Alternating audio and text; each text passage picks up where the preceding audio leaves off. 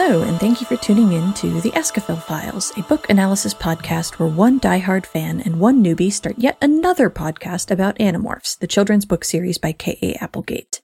I'm Danielle, I use she or they pronouns, and you can find me on the internet at RedTailTalk90, and my co-host is Jade. Hello, I'm Jade. You can find me on the internet at Jade Oxford Rose on the Twitter, and I use they, them pronouns. We'll be making our way through the books one book at a time, analyzing the themes and how they stand up to time, and sharing the experience with our friends on Discord, the link to which you can find in the show notes. And this is definitely one that doesn't stand up to time, or at least definitely doesn't stand up to awareness of issues that have been going on for a long time. Book-specific content warnings include being eaten alive, 2 for 2, colonialist perspectives on indigenous cultures, saneism, casual racism in the form of jokes that aren't meant to be racist from one character to another, and racial stereotyping, mostly of indigenous peoples. Today we're reading book 11, The Forgotten, which is our first Animorphs time travel book, which is kind of exciting. This is one of many. My favorite thing in this book is how Axe explains the Serio Rip and is like, yeah, it's like this 1 in a million chance, and it happens to the Animorphs like on the reg.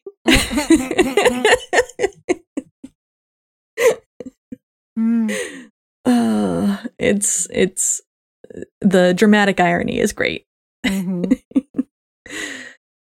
All right, so we start off. It is a Jake book, and we actually start with timestamps, which will become particularly important later, in part because this is a time travel book and it has to do with the shenaniganry of the specific the timey-wimey built bullshit that's coming later. Yeah. But yeah, we start with our standard introduction to Jake and the Yeerks. Jake is definitely, well, I wouldn't say he's more descriptive about what the Yeerks do in your head. But there's a particular perspective there. As with this, you can hear the Yeerk laughing at you as it pries into your every secret. Like, oh, buddy. But we cut to the cold open, which is square dancing. I do appreciate that Jake's perspective is, look, I have to deal with a lot, so why do I also have to deal with square dancing? What is the justice in this? Yes, life isn't bad enough. Isn't life bad enough? Square dancing, the horror. That's not me hyperbolizing, that's in the book.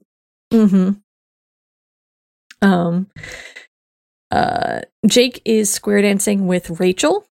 I love the all caps big honking goober. There's something, well, because we get talked about how Jake is big. Yes. A lot. And like that awareness that he's bigger than other people. And like, and then being forced to dance. Yeah.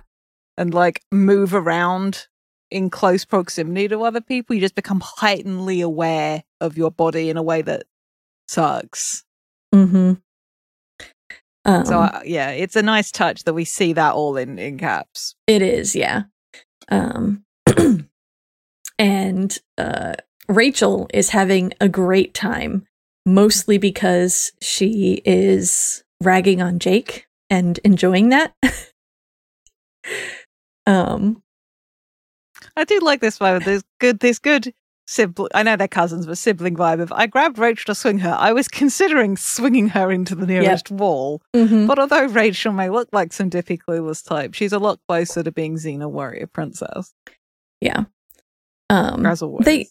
They are more like siblings than like cousins in some ways. It's implied in a couple of places that they grew up together because they live so close together. Is it said which parent of Jake's? I'm assuming it's Rachel's mum. It is. I can't remember off the top of my head, but Fanon has it that Rachel is also Jewish. So I think it is her mother. Mm-hmm. I'm not sure. I feel like if it was her dad, Jake would have known about her dad moving away. Yeah. That's why I assumed it was Rachel's mum. I just didn't know which of Jake's parents is her sibling. Yeah, so. I can't remember off the top of my head. Honestly, Danielle, what are you even here for? Why don't you know this tiny piece of trivia I demand of you? And when you had such a long night's sleep as well and didn't stay up till 2 a.m. playing World of Warcraft. Actually, it might be the dad because Fanon also says that Rachel and Jake have the same last name, so I'm going to the wiki. Please excuse this divergence.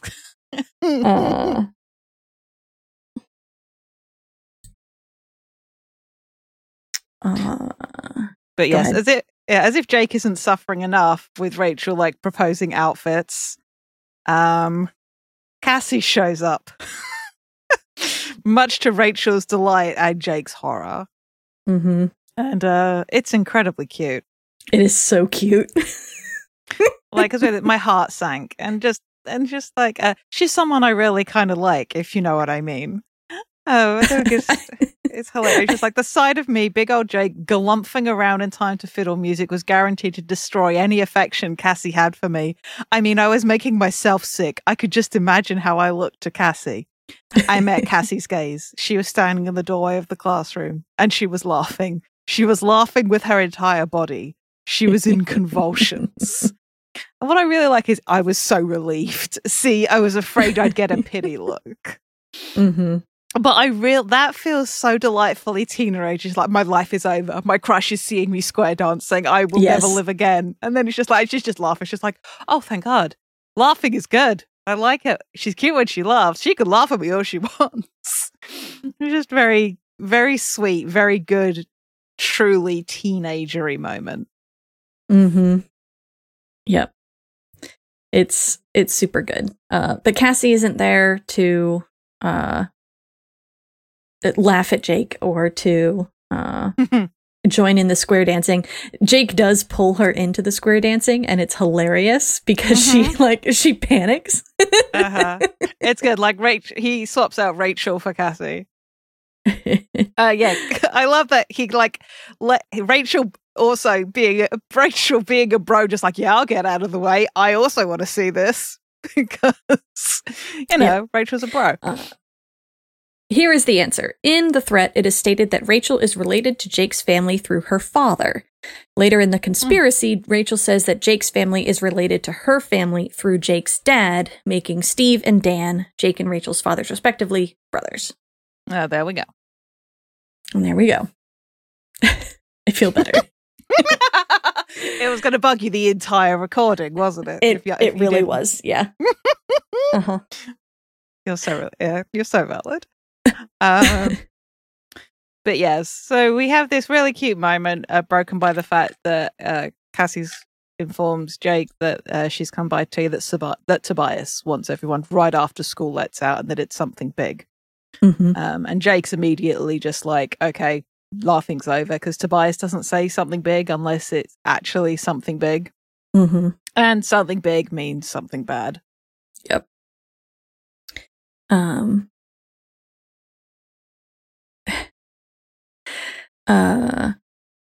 The square dancing is interrupted not just by Cassie's arrival, because Cassie and Jake square dance a little bit more. And Jake is already kind of... It's almost like an anxiety spiral, except it's more forward-thinking. It's like... Because he's already thinking about what Tobias has seen, how much of a mess it's going to be, what he's going to have to do, etc., etc. But he's interrupted by a flash vision.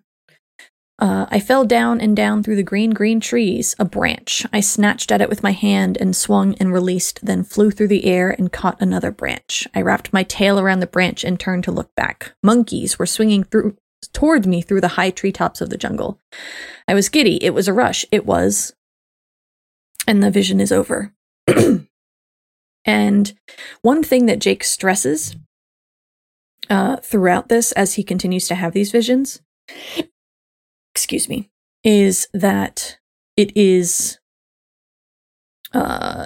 real. So, as in, it feels like it's actually happening. It's actually happening. It's not like a dream. It's not like a vision. It's like suddenly he is transported. Yeah. Which becomes important later. But he plays it off because Cassie's like wondering, yo, are you okay? And Jake plays it off as daydreaming. Oh no, Cassie asks if he was daydreaming and he agrees with that. And that's when he has that recognition or realization that, and informs the reader that both had been real. But then so we cut to after school, and Marco and Jake are walking together because that is what they do after school. Got to keep up the facade, the masquerade. Yeah. But this great opening line of, "What do you think?" Marco asked me. "Personally, I figure Tobias found some really good roadkill and he wants us to share." "Yeah, that's probably it," I said tolerantly. And then we have this lovely little bit of insight. Marco's approach to everything is to joke about it, especially when he's worried. Even if he's being a jerk. And Jake's worrying about this thing that he saw. But priority one right now is finding out what's bugging Tobias. We get the little bit more backstory of meeting a fangirl, getting the powers to morph. And Tobias catches up with them. I like how they can see a bird and they don't know if it's Tobias yet. It's fun. But and then Tobias approaches them and Mug's like, because they figured as much. And Tobias is, sounded tense, impatient, and excited. Not that he really sounded, but his thoughts carry tension. And because of the stress that Marco's pressing, like, this needs to happen, like, ASAP, they head to Marco's house because his dad probably won't. His dad should still be at work. They can morph there. Tobias is going to round up the others. I do like the notion that Marco, when he steps into the house and starts yelling to check if his dad's there, just like, "I'm going to change all the settings on your stereo." Just like, good parent mood. But yeah. And they head up to Marco's room and start morphing. Into their burb morphs. There's a little bit of banter about dirty rooms, which, having known a few teenage boys, valid.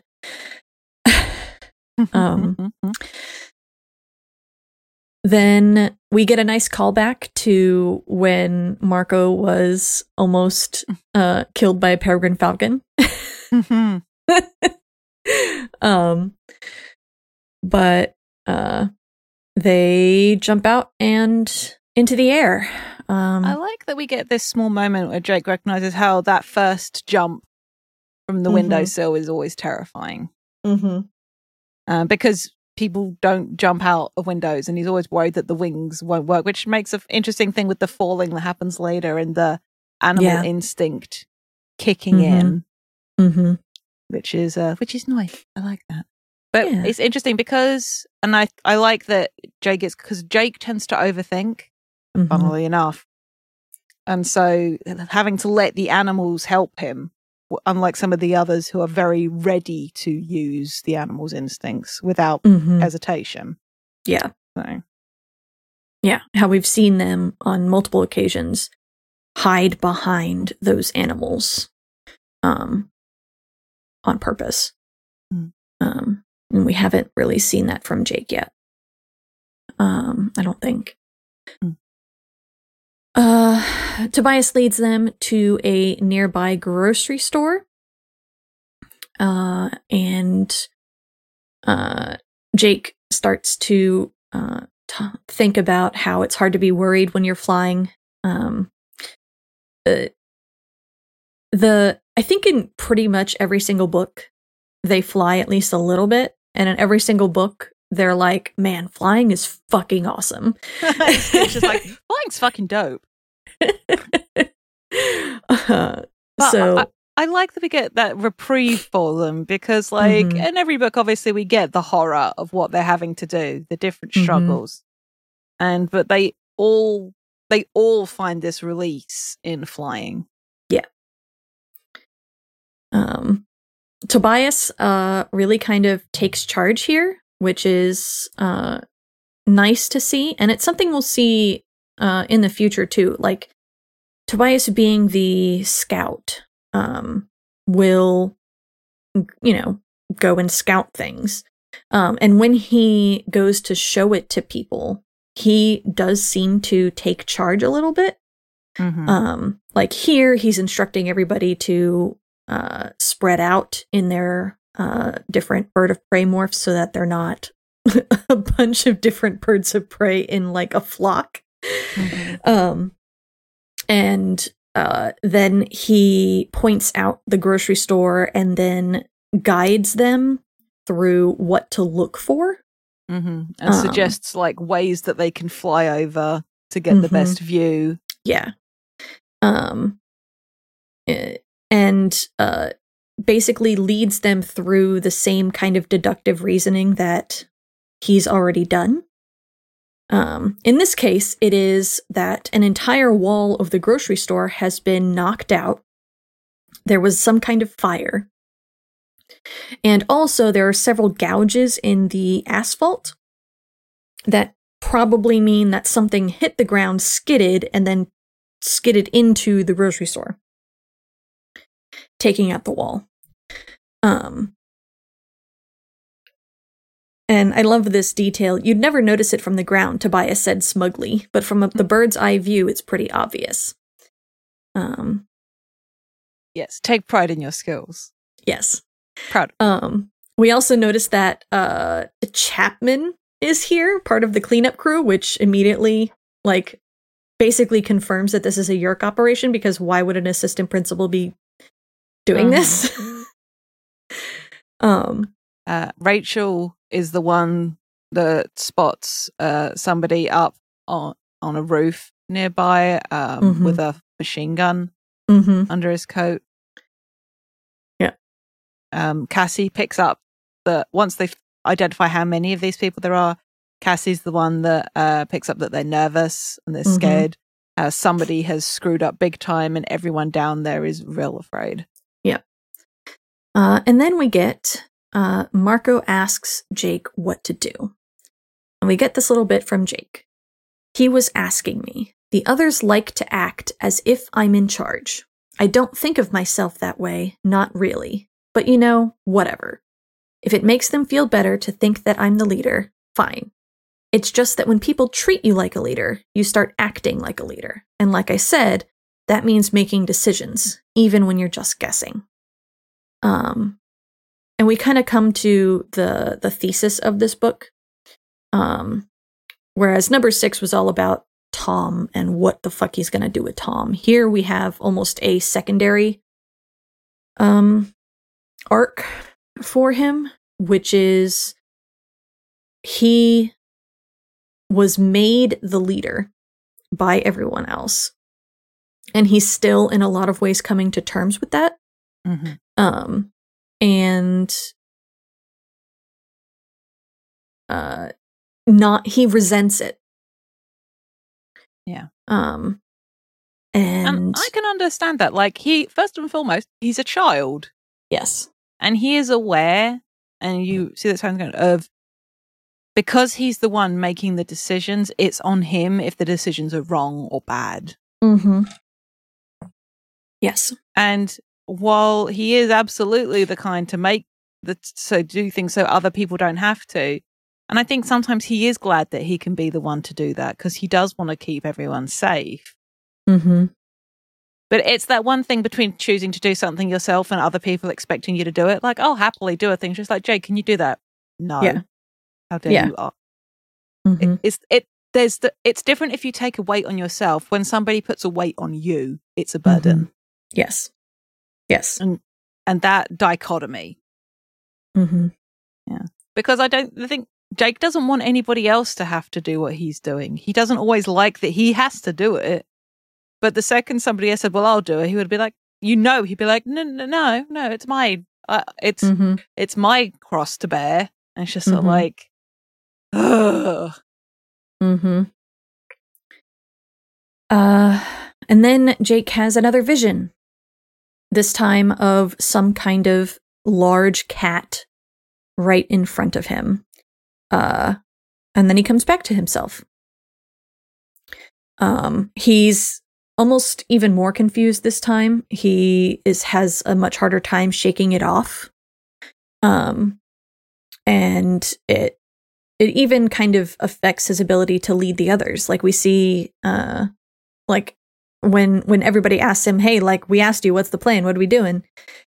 And he's like, I guess we better take a closer look. And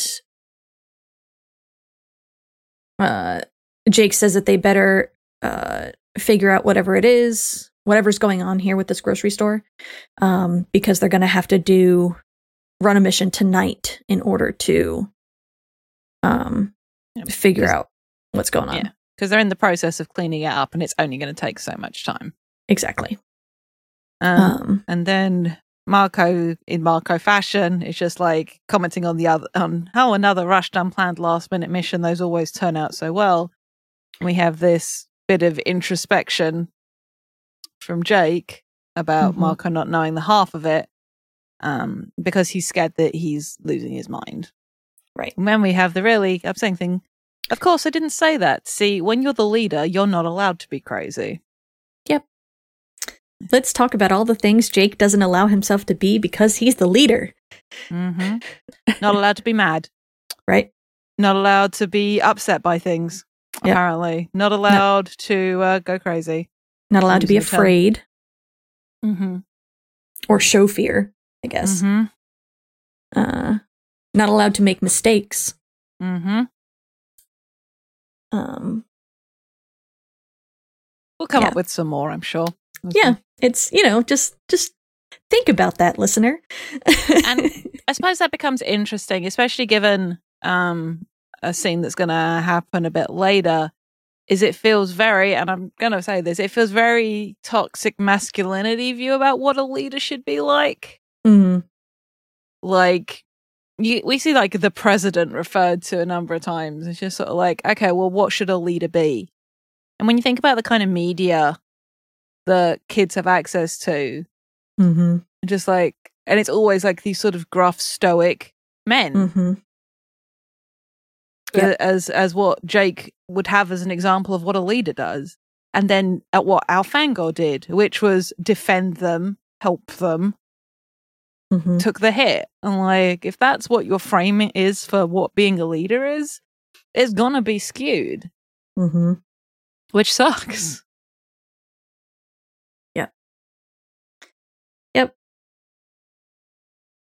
Yep.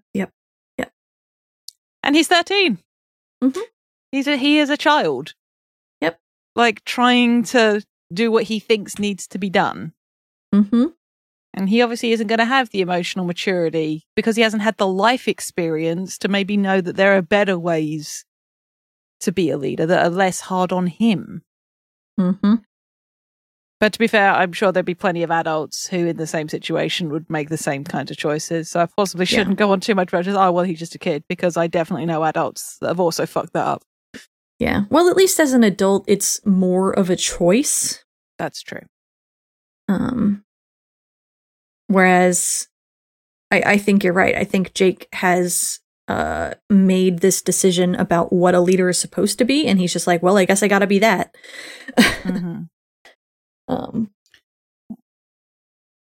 But see, the media really does warp kids' brains. I say, as we do a in-depth analysis podcast of children's media. So the kids go to the woods to talk to Axe. Yep. We have this Chekhov's comment, how landing is the hardest part of flying. Yeah, we'll definitely see that again. The difference between landing and crashing is about 2 inches and 2 miles per hour. Very good. I love that. And they start talking out plan of action. Yep. And Marco looks to Jake to go, how should we get in? And Jake immediately looks to Cassie, because Cassie is the morph expert. And Cassie steps up. She immediately is like, well, we have a couple of morphs available to us. It's a grocery store. You'd expect there to be like bugs, rats, things like that. And then Axe interrupts her by catching up with them. Tobias told him to come very quickly, and so he came at like a dead run and fucking jumps over all of their heads. Yeah, I like how Jake's like, it looks like he's going to mow them down. He's running so far, moving as fast as a panicked horse. And then he just like kicks off the back leg, sails over the top, and then lands almost daintily and turned back to face us. Yeah. Like, Axe, you fucking show off. Yeah, it's very good. It's very endearing. We get the description of an Andalite again. And the closing comment on that about how it's very strange making eye contact with an Andalite. What with the 4 eyes and all. And then it's just like, hello, everyone. Tobias told me to hurry. Yep. And I like, we have, because I think it might have been Tobias that uses it later, but the calling Axe Axeman, which Marco does here, but we know Tobias does as well. And it's just like, this is good and cute. This pleases the Jade. Yes.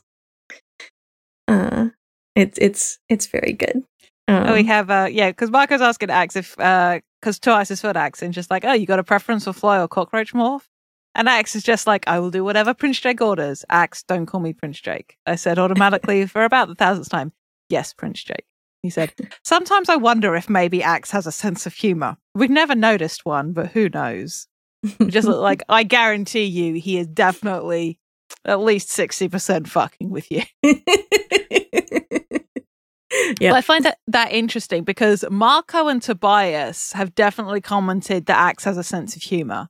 Yes, they don't necessarily get his sense of humor, but they clearly observe that he has one, which I find is an interesting difference there. Yeah, well, I think Marco and Tobias are the ones who have spent the most time with Axe, probably. That's true.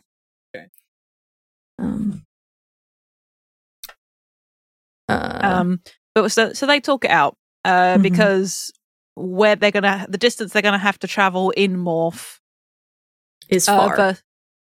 And so and across traffic.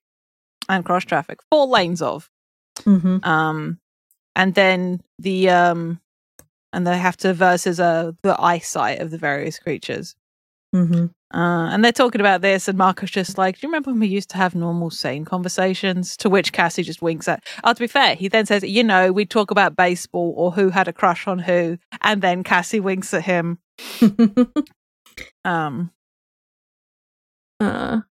But she makes the good observation that flies have a good sense of smell, and that the rotting food in the grocery store, because the controllers have basically just like shoved shit away from the the crash site, basically, destroying a whole bunch of like freezers and shit. And so she posits, you know, the flies will be well able to find their way to the grocery store because of the smell of food. And that will help to guide. And then Tobias offers to help guide. And Jake says, "You don't see that much better than humans do in the dark," I pointed out. "It'll be dark by the time we get in position. Car lights, street lights, I'm just saying maybe I can help a little, right?" And Jake thinks to himself, "Tobias sometimes becomes frustrated because he can't go on all the missions. I understand. I feel sorry for him. But that's the way it is. I was about to tell him that when Cassie jumped in." "Tobias, the only reason we even know about this is you," Cassie pointed out. "You discovered it. You showed it to us. The least we can do is take the next step." Cassie is so good at fixing hurt feelings. Better than me, that's for sure. But Tobias was still grumpy. "I'm still going along," he said. And just like... Jake. Yeah. Let's unpack this. Sequel's fingers. Let's unpack. It's like, I feel sorry for him that he can't come on missions. Yeah. Jake. No. Water spray in the face. We don't do this. No. He doesn't like leaving his friends, is the thing. He wants to contribute. Yeah. He doesn't want to be the one on the sidelines while his friends are risking their lives. Yeah. Like, Tobias believes in what they're doing, absolutely. But it's not like a gun-ho. Well, actually, sometimes it might be a little bit of a gun-ho. But, yeah. Yeah. Just a little frustrating to see that perspective from Jake when he's normally pretty switched on about people's motivations. And we've seen Cassie recognize like why Tobias feels this way. And I think it was in 9, she makes a mental note to tell Jake to talk to Tobias later and to like, smooth ruffled feathers. And basically to remind Tobias that yes, he does contribute. Yes, he does do all that. Because Tobias serves a vital role in what they do, even if he's not actively running missions. Yeah. It is that thing about skill sets, isn't it? Like, you can be the best at one thing, but you can still hate that you can't contribute in the way that everybody else is. Yes. Because obviously Tobias is restricted to the one morph, because that is who he is now. So he's incredibly good at the stuff he does, and he has perspectives, emotional and physical, that none of them have most of the time. But also, because he can't fight in the way that they can, because he can't get down, he can't do anything that involves water, he feels super restricted. Yes. Also consider he's the one who finds this shit and figures out that, hey, there's a mission here that probably needs to be run, and then brings it to his friends, and then he can't go on them. So basically, from his perspective, he's brought the danger to them. Exactly. He feels he holds himself accountable for what happens because, well, if I hadn't told them about it, they wouldn't be in danger. Yep. And it also speaks a little bit of like giving advice that you don't follow yourself, kind of thing. No, I've never done that. I don't know what you're talking about. Where, you know, he's suggesting that they go into danger, knowing that he can't also go into danger. And he's very concerned about not only his friend's safety, but also their view of him. Because of that. And remember, Tobias doesn't have any friends. He didn't have any friends before he was a hawk. Now he's a hawk and lives in the woods. Can't have any friends except for these fuckers. Yeah, he only has the Animorphs. Mm-hmm. Everybody else has other people. Yep. And so it's extremely important to him that maybe he doesn't get along with everybody. God knows he doesn't get along with Marco. But it's important to him that he contributes to the team and that the team wants him there. Mm-hmm. It's sad about Tobias Hours. It's always sad about Tobias Hours. I say looking into a camera that isn't there. But you know. But yeah, we have this moment of Jake trying to do leader mode. And it's all just I love this, just like, okay, fly as it is. And just like rouse it off, where they're gonna meet, what time, in and out, bish bash bosh. He doesn't say that, I'm paraphrasing. And Marco's like, I hate it when you try to sound peppy, Jake. It always means you're worried.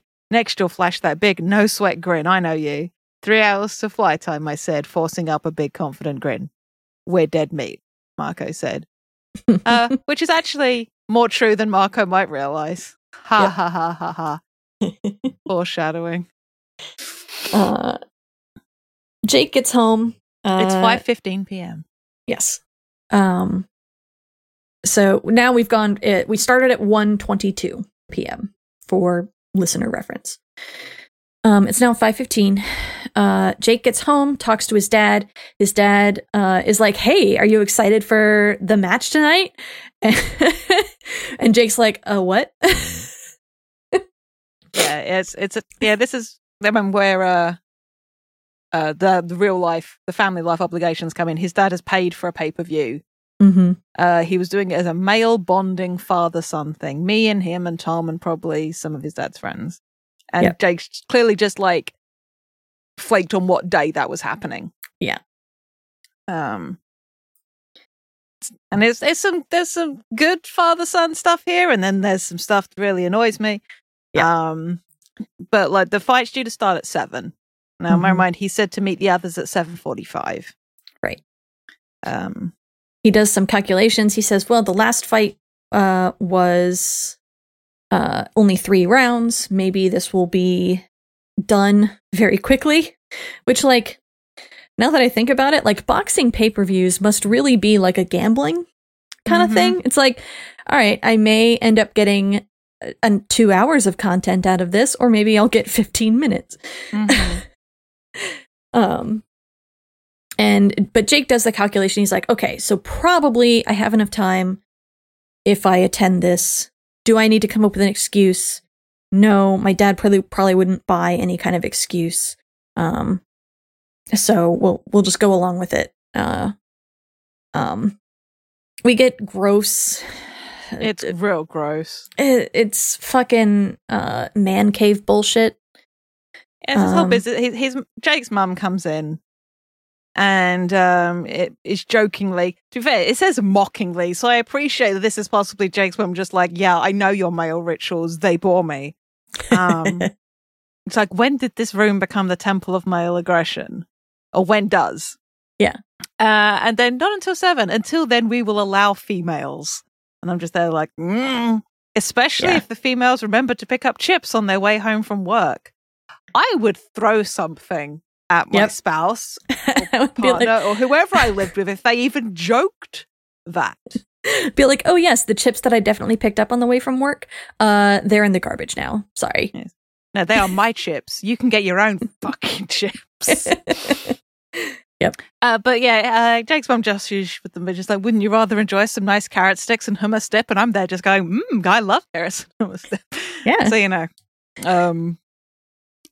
But yeah, so we have that weirdo bullshit that apparently we needed to have in this book for some reason. Yeah. But Jake races off to do his homework and has got his fingers crossed then that the match will be quick. And has the one good thing about rushing was that it doesn't leave him much time to think. Yeah. Thinking meant worry, and worry gets in the way of getting things done. And I'm here just like, Well, I get it, but also, Jake, kiddo, no. Yes, worry can paralyze. We've seen that with Cassie. But like, this is why Marco does the thinking and Cassie does the worrying. This is how they function as a unit. But yeah, we have this tense family gathering because Tom is there, and as we know, Tom's a human controller who is obviously also not happy about being at this match thing, and is also kind of tense. And we have the observation from Jake about thinking about Tom still alive inside his own head. Yeah, and how they both have to keep up appearances in front of their parents, but for totally different reasons. Well, related but different reasons. Yeah, fighting in the same war on different sides. Yes. Yeah. But yeah, when I started, I do like we have that comment from him about it didn't help having thoughts like that, because this is about like whether Tom can enjoy anything now. Just like when I started thinking that way, the rage would just build up inside me till I felt like I'd go nuclear. And he has to just like reassure himself that he's doing all he could to help Tom, and he just repeats that. The match is not over in 3 rounds. Nope. It really comes down to the wire for Jake. But finally the opponent goes down. And it's already 7:45, which is the meet time. Yeah. So he grabs the tape out of the VCR because it's the 90s. And the 90s. And it's like, okay, hey Dad, can I take this over to Marco to show him right now? And his dad's like, it's 8:00. And Tom makes a dumb Big Brother joke. And Jake has a thought about hey Tom, what's the big secret with the grocery store? Just tell me and I can stay home tonight. Jake has another vision. And in this one, Marco and the other Animorphs are there. And Marco is talking. In a jungle fighting brain-stealing aliens and 10,000 annoying species of bugs, and our resident space cadet is a hot-looking monkey. Somebody wake me up when we get back to reality. And then Jake comes back to himself. And again, he has a hard time coming out of it. He has a physiological reaction to it this time. His heart is pounding. He's sweating. Tom slips out of the room and presumably to go sneak out and do whatever the fuck he's gonna do. Jake grabs the videotape and runs out, goes up. Actually, he just goes up to his room and morphs. It takes him 25 minutes together. And apologizes as he arrives and crashes. Yeah. He hits the ground too hard after misjudging the distance, all like wings and talons, while Tobias laughs at him for his shoddy landing. I like that Cassie runs over to him and picks him up as he's demorphing, and then he gets too big for her to demorph, so she just has to like put him back down. It's very cute. Yep. Jake wasn't hurt more than his pride.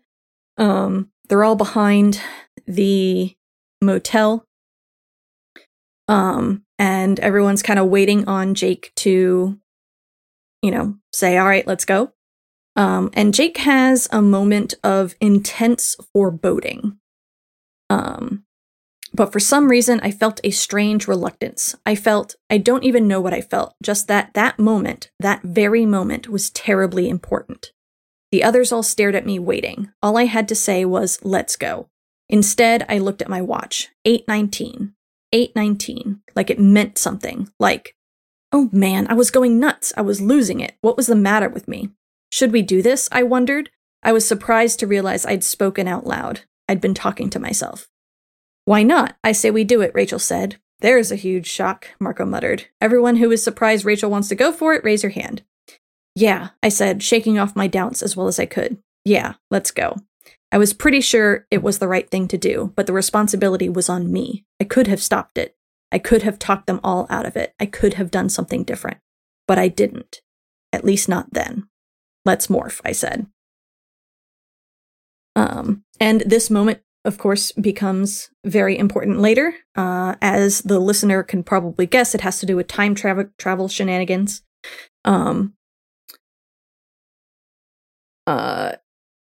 But also it is the first of a series of quote unquote mistakes that Jake makes and keeps a running tally of through this book, and berates himself the whole time for it. Where really he's just making the best decisions he can with the information he has. And they're only mistakes in hindsight.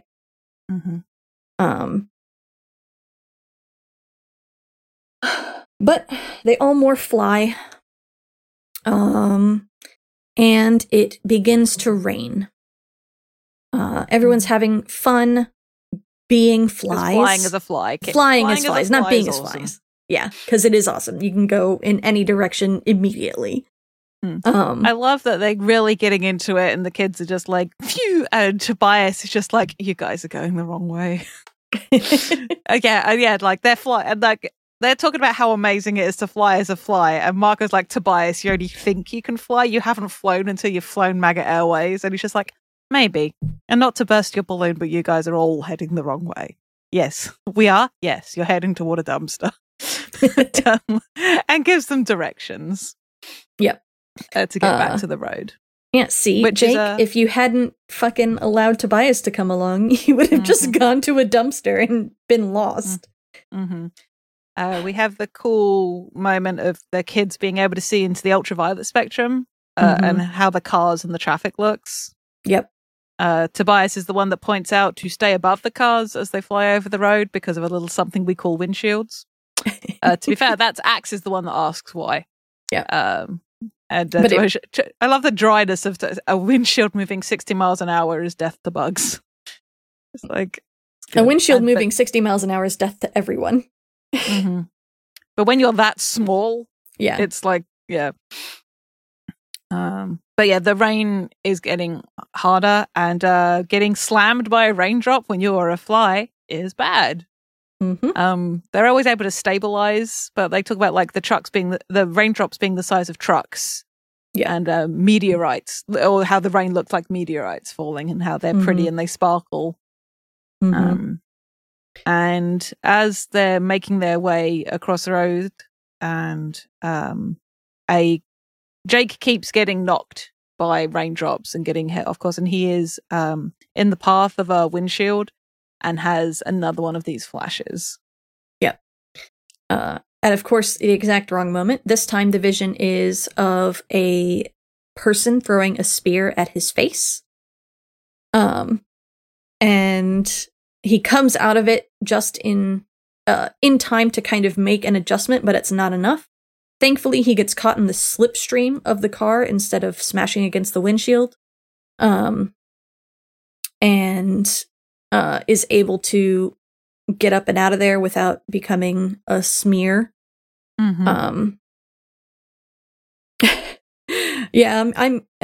Rachel asks if Jake is still with them, and he's like, oh yeah, barely, but I'm here. You know, they really need to lower the speed limit. Cars shouldn't go more than maybe 10 miles per hour. That's very good. But they make their way across the highway.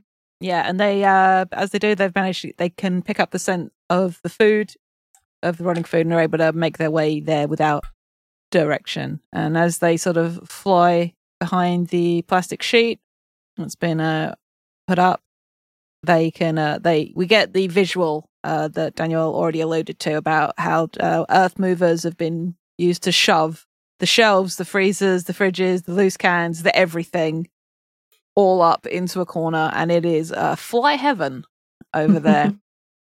Marco makes the joke about if you threw some dog poop in, that would be fly heaven, and Axe is the one that points out that there are like so many other flies there.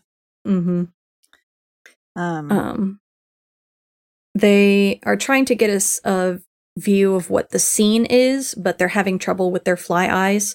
Cassie is the one who recognizes Chapman's voice because she followed Chapman in the mall during the Megamorphs book. She points out, remember, I was in Flymorth when I spied on Chapman at the mall. And so she can make sense of his voice in the noise.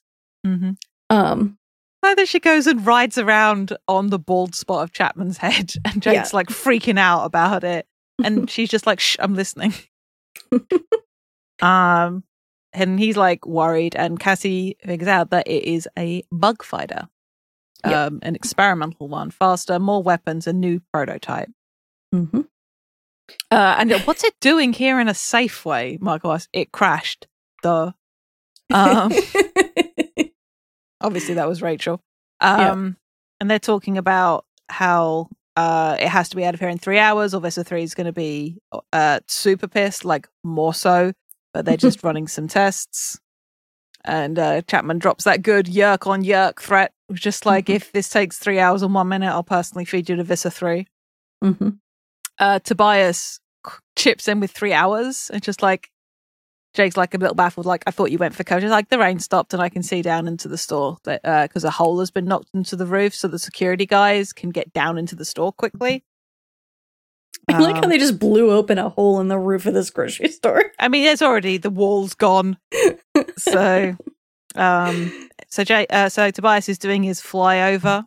And we have this little bit of musing about what they should do. Cassie's the one that said, mate, if only we had some TV news people here. Just like, and Jake points out, like, the local TV and newspapers are like, have got too many people yerked. Rachel, sorry, you know what we could do though?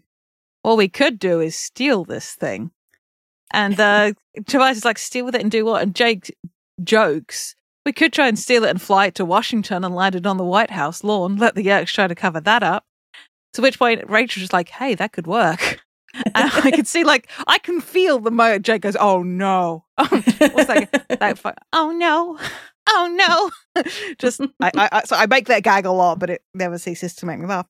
And just like Tobias, like, oh, Axe, can you fly it? I'm an Andalite. This is just a Yerk fighter, even if it is experimental. No second-rate Yerk technology is too sophisticated for me. Love that Andalite hubris. Yep. And they realize that they've got to do this now if they're going to do it. Yep. They're trying to work out the odds. At most, there's going to be a few technicians inside.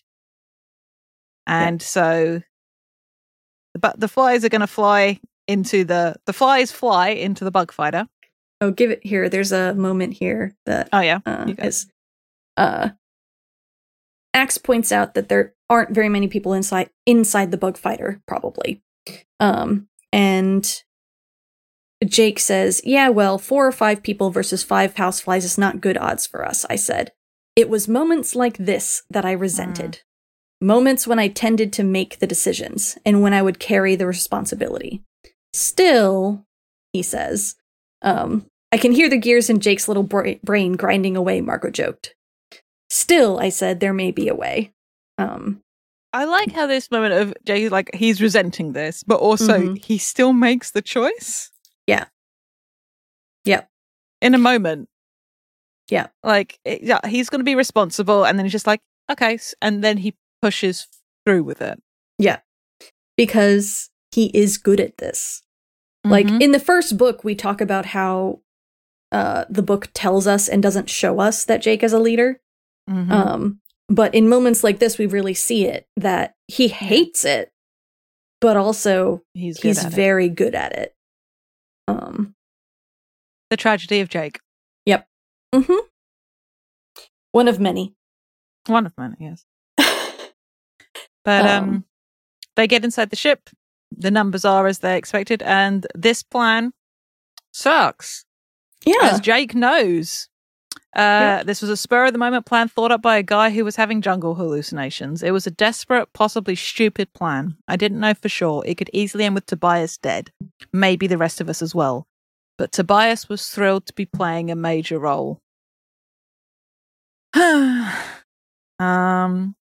But Tobias is going to do a one fly round. He's going to be dropping in and doing a loop around inside the grocery store because the Yeerks know they have bird morphs, and a bird isn't just going to choose to fly around inside a supermarket with intent. Yeah, the plan is to get the people who are inside the bug fighter outside the bug fighter so that the animorphs who are inside the bug fighter can demorph and steal it. Yeah. And so there is a lot of gunfire happening. Tobias is about to make a comment about how they couldn't hit and then gets very nearly hit. And again, casual reminder, as we like to want to say, is that if Tobias gets hurt, he's just hurt. Because he can't morph that shit away, but a machine gun is firing off. As you do. And Tobias can't get out. Right. They block the roof exit. Funnily enough, all the people that were on the roof are now using it to shoot down into the store. So everyone is demorphing inside the bug fighter, and Jake calls Tobias to join them into the bug fighter, which Tobias doesn't want to do because that will draw the Yeerks in after him, and then his tail feathers get clipped, and Jake is just like laying down the law about going inside, and then Tobias does as he's told. Yep. And Axe, who is like halfway out of morph, is able to get their door shut. Right. But we have this a horrifying creature with a small scorpion tail and fly legs and a semi-humanoid face with a gigantic proboscis was trying to work the controls of the ship with clumsy fly stick legs. Gross. Yep.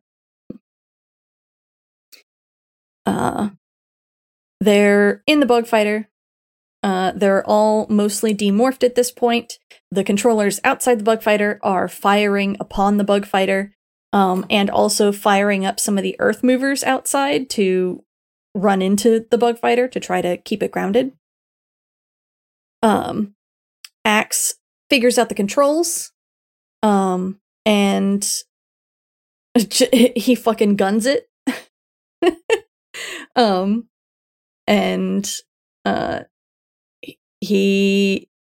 They get out of there. They go out through the plastic sheeting in the wall. I like the moment of acceleration where everyone falls over except for Axe because he has 4 legs.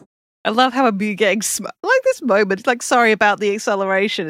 I forgot that humans fall over easily. Just like, you smug ass quadruped. But they keep flying. Axe takes them into, I guess, low orbit, I think. And he comments on how the ship is very difficult to handle. Because a lot of the controls are made for taxons and they have, quote, more hands than I like. Jake asks if there's anything he can do to help. Axe tells him to take the weapons station. Jake and Marco fight about it for a second, but Jake is faster. And Jake tests out the weapons and likes it. And then and then Axe is like, Prince Jake, I must apologize. Why? I did not at first realize this bug fighter's cloaking field is not working. Which is a problem because human radar will observe them. As is quickly demonstrated by military jets showing up. Yep, the Air Force fucking scrambles a couple of jets to figure out what the fuck this thing is. I like that we can hear the radio signals from the people in the jets, and they're just like, what the fuck? I have this, base control, bogey is of an unknown type. Say again, unknown type. Definitely unknown. The other pilot said, way unknown. And Jake, like, we really don't want to get shot down by a couple of F-16s. And Axe... No, Jake, that would be embarrassing. I love Axe so fucking much. I know. And then it's just like neon, like, Axe finds the accelerator. Yep. Finds second gear. And they punch out. Zoom. Yeah. Yep. They get into low Earth orbit. And they can see the curve of the Earth below them. Cassie observes daylight coming up over the Red Sea. Which is important. A fact that will become important later. And Tobias is the one's like, excuse me, but I don't think the Red Sea is exactly on the way to Washington, D.C. And Jake's like, hey, maybe we should slow down, get some idea of where we're supposed to be going. And Axe starts yelling no. And Jake's like, Axe? The fuck? I know he doesn't say that. He's just probably like staring at Axe like a gape. I was shocked. Axe is always like, no, Prince Jake. He said a little bit more calmly, we cannot slow down. Cassie's like, what's the matter? And then points at the view screen and we see the Blade ship. Yep. Visser 3 is here. Can I just say a little moment? There's this beautiful description given of the Blade ship, and we recorded Dumb Kids yesterday where there was a description of the layout of the Blade ship, and I'm looking at that going, man, Danielle did a really good job of describing that.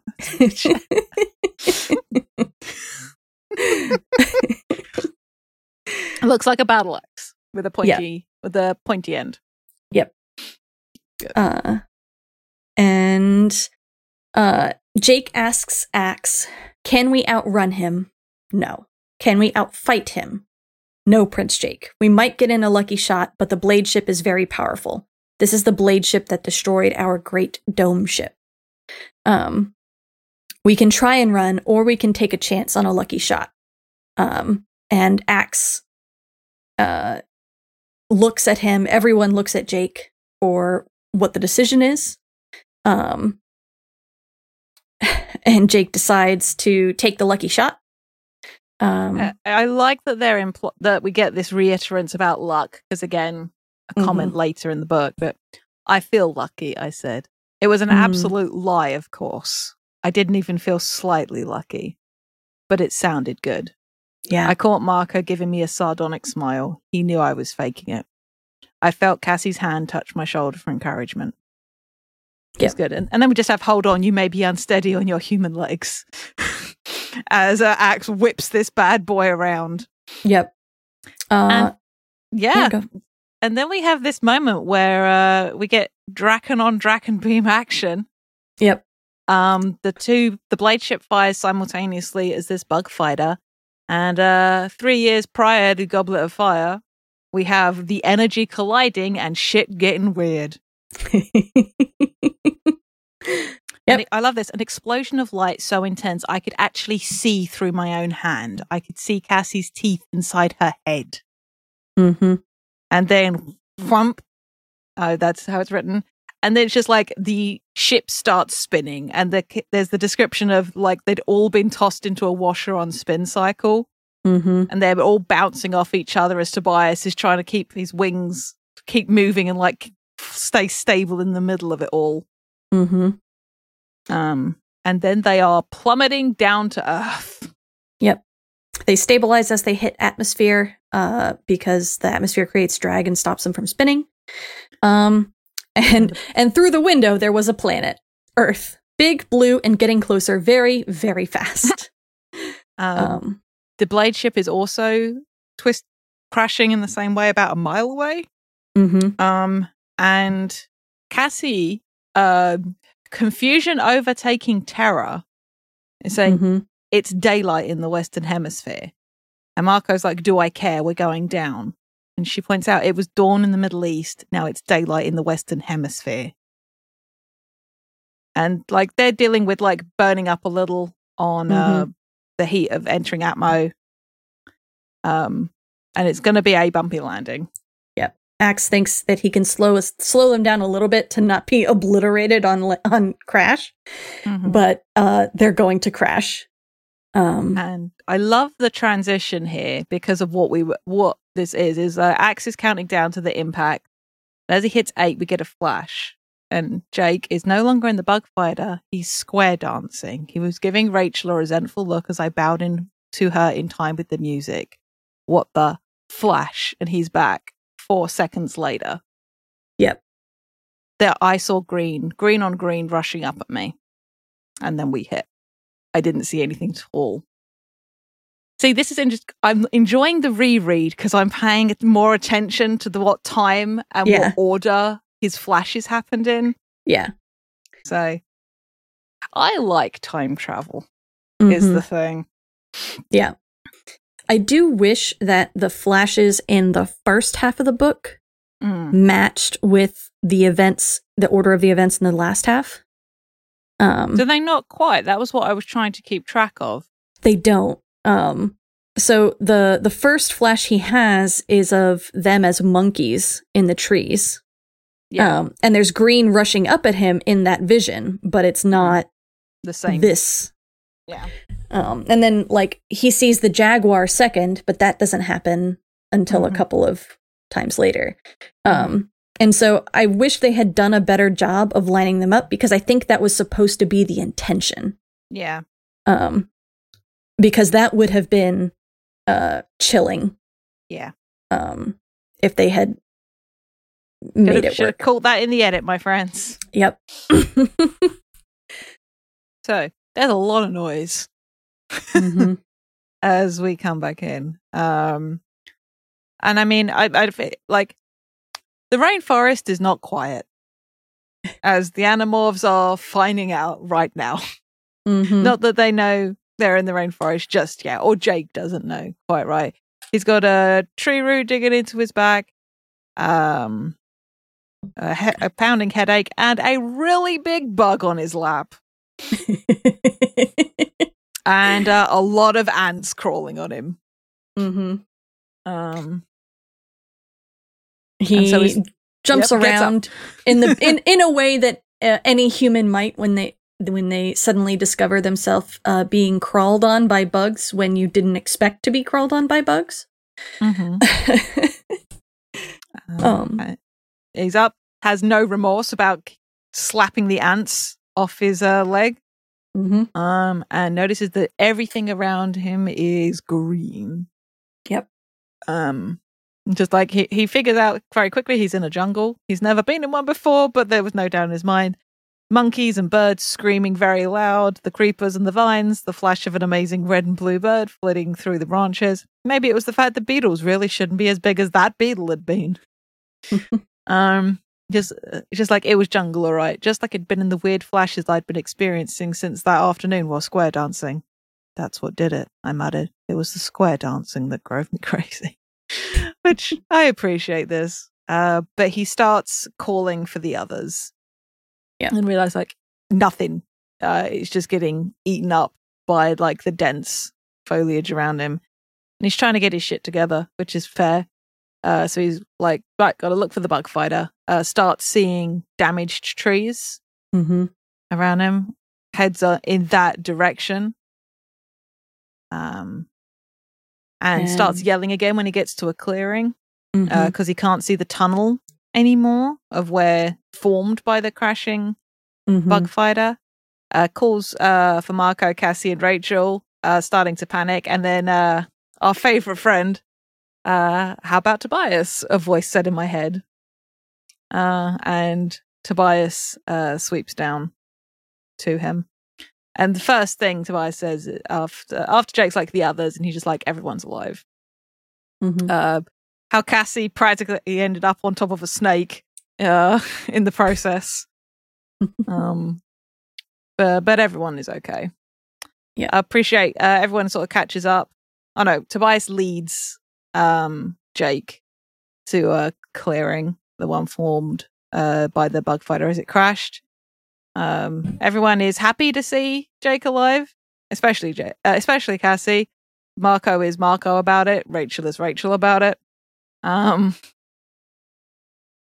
Which is just very good. And they're trying to figure out. Go on. Cassie has a nasty cut on one hand, which she's bandaged with strips torn from her t-shirt. Cassie, you can morph. In fact, you're the best morpher of the team. You could probably manage to just morph your hand and then morph back and be fine. I mean, she did just crash down from space, Danielle. I feel you're being a little hypercritical right now. Fair. They probably all have concussions. Mm-hmm. But they're trying to suss out where they are. Cassie is immediately like, well, it's the rainforest specifically, and that they're most likely in Central or South America, either Costa Rican rainforest or the Amazon rainforest. And then there's this back and forth, and then Cassie's on. Like I said, the question of where we are is fairly easy. And she points out that how the time is weird. Yep. As they crashed, it was daylight over South America where it shouldn't be. And we have Axe come out and explain that when the bug fighter and the blade ship fired simultaneously and the Draken beam intersected, we created what we call a Sario rip. A small hole in space-time. To be fair, he's like, he says a Sario rip. A what? A Sario rip, what's that? We blew a small hole in space-time and we were drawn through that hole. English, please. I warned. Plain English, please. We were blown through time, Jake. Cassie said, we aren't where we want to be and we aren't when we want to be. I stared at her. Did we go forward or back? Are we in the past or the future? Yes, Axe said. It's definitely one of those two choices.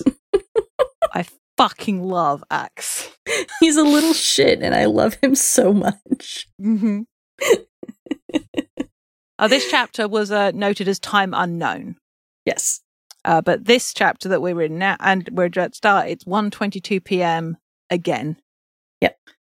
So, because Axe always knows what time it is. Yes.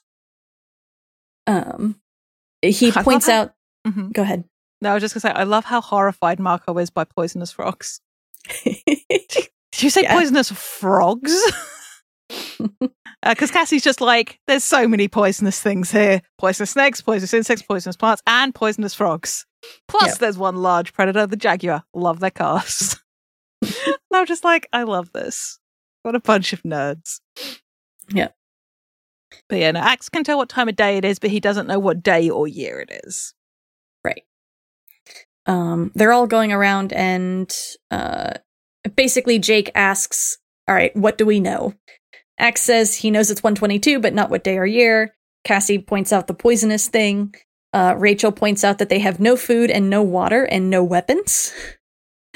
Tobias suggests flying away, and Cassie points out, realistically, we're only going to get maybe 60 miles per morph, and that they could be 1,000 miles from anywhere. Right. And Marco points out, what are we going to do? Find a town maker, collect call, and how are they even going to explain that if we do? Mm-hmm. And Rachel's like, we don't know if our parents are alive yet or are still alive. We could be in the year 2000 BC, or we might be in the year 10,000 AD. And Jake wants to know more about what a Sario rip is. Thankfully for Axe, he doesn't have to explain yet, because Axe has spotted somebody moving nearby. Mm-hmm. A humanoid. Yep. And Jake sends Tobias to go check it out. And Axe gets back to explaining. As for the Sario rip, all I know is what it is. It's a rip in space-time. Yeah, you told us that, Marco said. I think... Axe hung his head. Prince Jake, we studied the Sario rip effect in school, but there was a game later that day, and I was thinking more about the game than class. Also, there was this female who distracted me. It bothers me that they specified female. Yeah. When, like, we've already established earlier on that, like, and, like, gender isn't the same. Mm-hmm. Could have just said another student, and I would have been happier about it. Yeah. But I do appreciate, based on that information given by Axe, Marco's then, Axe, are you telling us you were too busy flirting with some girl to pay attention to the lesson? And I like that, reveling in Axe being like them. Yes. Yeah. Which is just very cute. Yeah. The only reason that he knows more than them is because his culture is, quote unquote, more advanced technologically than them. Yeah. And he doesn't know how to reverse a Sario rip, but he remembers some things and not everything. Mm-hmm. Which is a point that will help us later. Rachel points out they need to find water and food, and asks Axe if they can fix the bug fighter, to which he can, but in theory he could, because it doesn't matter that it can only fly with an engine, but the effects of the Sari Rip have wiped out the ship's software, and it would take him like 20 years to rewrite it. Mm-hmm. They don't know where the Blade ship is, whether it fully crashed or whether they were able to land. Yeah. As Jake's taking this, he asks for some good news, and Marco, it's daylight. When night falls, then we'll be, and Tobias just yells for Jake to duck, and for once in my life, I didn't stop to think about it, and he ducks. Mm-hmm. And even as I ducked, I saw the face, I saw the arm, I saw the spear. It was coming straight at me. Right for his face, the vision. So yeah, they definitely fucked up with the order of the visions in the front half, and that's super annoying me now. I'm sorry. No, it's fine. You were right to point it out. You were right to point it out. If they were in exactly inverse order, maybe, but I don't think they are either. No, I don't think so. Damn it. At this point, I hate this because then Tobias is blaming himself for resting. Mm-hmm. And Jake is too weirded out to worry about Tobias. Which I get, fair, but also rude. Yep. But Jake explains about that he knew it was going to happen, that he'd seen the kid with the spear thrown it, and Cass like, the fuck. And Tobias points out like there's more people around. They're leaving now. And just like Rachel points out that they can handle some kids with spears, but there are also 20, maybe 30 Hawk Bajir heading this way. Yep. And they're panicking at this point. Like, What do they do? Because they can't leave the bug fighter, or how are they going to get out of here? Cassie retrieves the spear and susses out that while the spear in and of itself doesn't look especially deadly, she points out that there's poison on the end of this sharpened stick. And Tobias just like, you have got to go because the Hawk Bajir are getting, and this is where Jake has got another decision: stay and fight or run away. Asks Axe if there's anything that they can take out of the bug fighter that makes it impossible for the Yeerks to fly, which is a solid instinct. Yes, quite frankly. And Axe is like, yes. So Jake tells him to get it. Jake is pressing.